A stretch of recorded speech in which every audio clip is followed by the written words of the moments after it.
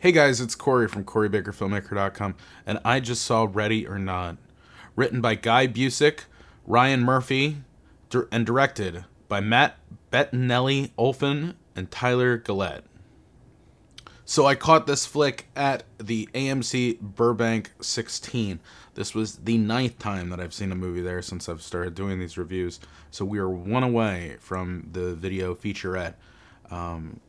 This was in theater 2, and there were no frills at all in this. It was just a regular digital screening. The chairs did not recline. They just sort of like rocked back a little bit. Nothing fancy, but still a perfectly good projection of the movie. On to the plot. It's fairly simple. Grace is marrying into the Ladamas family, and they are rich from a board game empire that started with playing cards and blah blah blah. Now they own sports franchises and the whole thing. She's marrying into the family, and as part of a rite of initiation, she has to play a game at midnight after the wedding has concluded. And she picks hide and seek, which means that they have to play a game of hide and seek to the death, and she has to survive until morning, and chaos ensues from there. So this movie was just a ton of fun. I think that they figured out the right combination of things to really maximize the bang for their buck in this movie. I was looking it up. The budget on this one was like $6 million or something like that, which in movies these days is not a huge sum. That's a very low budget. But they just got great people to fill in all over the place. I thought that the script was really good. The story was really good. Samara Weaving is electric. She's great in this. It sort of feels like if she wasn't as good as she was, then this movie could be a lot worse. But because you get these great people in these key roles, and I mean, like, I'm not like a huge Adam Brody fan, but he did fine in there. Andy McDowell, I was happy to see. Helene, the Nikki Guadagina, like I never saw anything with her before, but she really brought it in like a great physical presence. Henry Czerny, like he was, I've seen him in like a ton of stuff. He's like that like type of actor who gets brought in on Law and Order episodes, but like he like is the focus of the whole. You know, it's like when you bring in like a better actor to do this one particular arc in like a Law and Order or CSI or something like that. Like he's a great actor for that. Like he always brings it. He always does better than the role necessarily requires based off of like how those things usually play out. Getting back to Samara Weaving though, because she is like the star of the show here. She does a phenomenal job, and I had never seen her before. At least like I couldn't recognize her from anything before, but she apparently was one of these stars who come from like these like Australian soap opera factories that just churn out like incredible stars like Hemsworth and Margot Robbie, and she has like a lot of like Margot Robbie in her. She's got a interesting combination of sort of like a Margot Robbie with a little bit of Emma Stone, and like it's kind of weird. She just sort of nails this place where she's kind of like a lot of people who already have a lot of importance in the industry. So I imagine she's going to pick up on things really quick. I would love to see her in something a little bit more serious, but that's for later. I mean, like this movie didn't need to be any different than it is. It's a lot of fun. It's very aware of itself. It plays to the audience a lot. You know, when it has to be expositional, it does it in an interesting way. There is certainly violence, but it's not gratuitous. It all feels right. The worst of it is at the end, but even that just feels sort of comical in a release kind of nature. So I mean, like I just think that overall this flick was a lot of fun, and Samara Weaving in particular is like a star on the rise, someone to watch, and I'd be interested in seeing whatever she does next.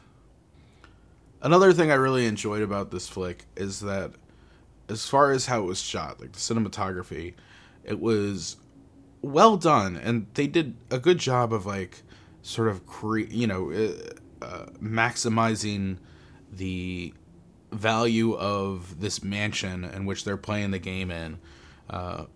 It always feels very epic. It always feels so like aristocrat and very like I don't know. It just looks like the most epic mansion you've ever seen in your life, and that it was built by the grandfather of the company, 150 years ago or something like that. It just feels the weight. Sometimes they go for it a little bit too much, and I don't know if that is to the benefit of the film. I feel like if you have a more aggressive mindset on how you're going to shoot something, and then it brings itself into like super close shots with a lot of movement, and then you're sort of worried about focus. I mean, like there's a couple times throughout the movie where you see some soft focus on some things, and it just feels like it wasn't the first AC's fault, because he's already doing like an incredibly difficult job. Just like, how are we going to get this intensely tight shot with movement and keep it in focus? It's just like a fool's errand. So I mean, like it feels like the fact that they really went for it on a lot of these shots is just sort of indicative of a general mindset that goes into the film that I think overall was great. Even though it had a couple moments where it just didn't quite nail it, it was like the intent really meant something, because it was enjoyable and beautiful at the same time. And now, all this being said, it's not a perfect film. I mean, like, it's pretty clear. I mean, it's a horror comedy movie that's it's aware of itself. It's a lot of fun. It's like, I would tell people to go see it. Like, I would say it's enjoyable enough to go out and spend a night at the movies to watch it. It's certainly enjoyable enough to watch at home if it comes on streaming at some point. Like that, it's really going to be popular there, I think, if it sort of gets out and it's on like a Netflix or something like that. The problem with a movie like this always is that it's just never deep enough to ever really be considered like something serious. And that's the fault at times with having a list and like a leaderboard like I do on this review, where you have to like give it a review based off of other movies, whether or not they be awards fair or Hobbs and Shaw. Like, you have to find a way to be able to rate it. And this movie sort of like, while it definitely maximizes its budget, it doesn't push it by $50 million. There's still things in here that like sort of make it look a little less refined, but not the type of thing that anybody who, your average Joe is never going to notice these things. And for them, the movie is fantastic, and it looks like it was done by, they probably imagine that the top people in Hollywood made a movie. It's just like, it's all perfectly good. It's just a limitation of being a horror comedy film, and the plot, though interesting, not developed enough to really make it something transcendent or different than what it was intended to be. Would you like to play a game called The Leaderboard? This is the 9th time I have seen a movie at the AMC Burbank 16. We are one away from a featurette. I hope you are excited. It will be coming out the next time I go see something there. On to the movie leaderboard. I'm going to do a Fast and the Furious rating for this one as well, because it's a horror movie, and it's like a campy horror movie. Not like super campy, but it's like, enough so that this review, the regular leaderboard review, isn't indicative of how much fun you'll have at this movie. It's purely judging it against things like Roma. Still, I think it did really well, so I don't want to undersell it that much, but For the regular leaderboard, I would give it a 7.2. But that's not where this movie is supposed to live. This movie is squarely in the Fast and the Furious. I'm too fast for y'all, man. Fast and the Furious leaderboard time.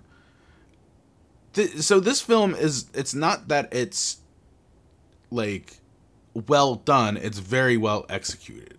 And from the cast, from the directing, which I thought was really good, the writing, which I thought was really good. Nobody other than Samara Weaving said to me, "This is the future," Tarantino or Sorkin, or like it didn't feel like we were seeing anything transcendent, but it's about how much is expected of you and how much you clear those expectations. That's a big thing about like really having great films. It's just like people walking into them and being happier when they walk out than they were when they walked in. And I think that's, for a movie like this, that's the ball game. That's it. So on the Fast and the Furious scale, I would give Ready or Not an 8.3. Like, a lot of fun. It's not, again, it's clearly a Fast and the Furious leaderboard type movie. The other one is kind of irrelevant, but it's out there for purposes of historical record, I guess.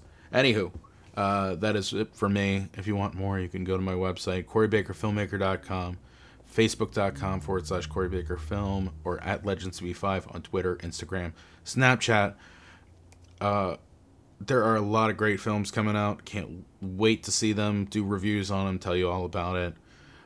If you have anything in particular that you want me to see, tell me about it. Leave me a comment below. Please subscribe, both on the YouTube or on the podcast, wherever is most convenient for you to get these reviews. And yeah, I look forward to seeing you next time. Now, if you don't mind, I have to play a outrageously competitive Yahtzee game.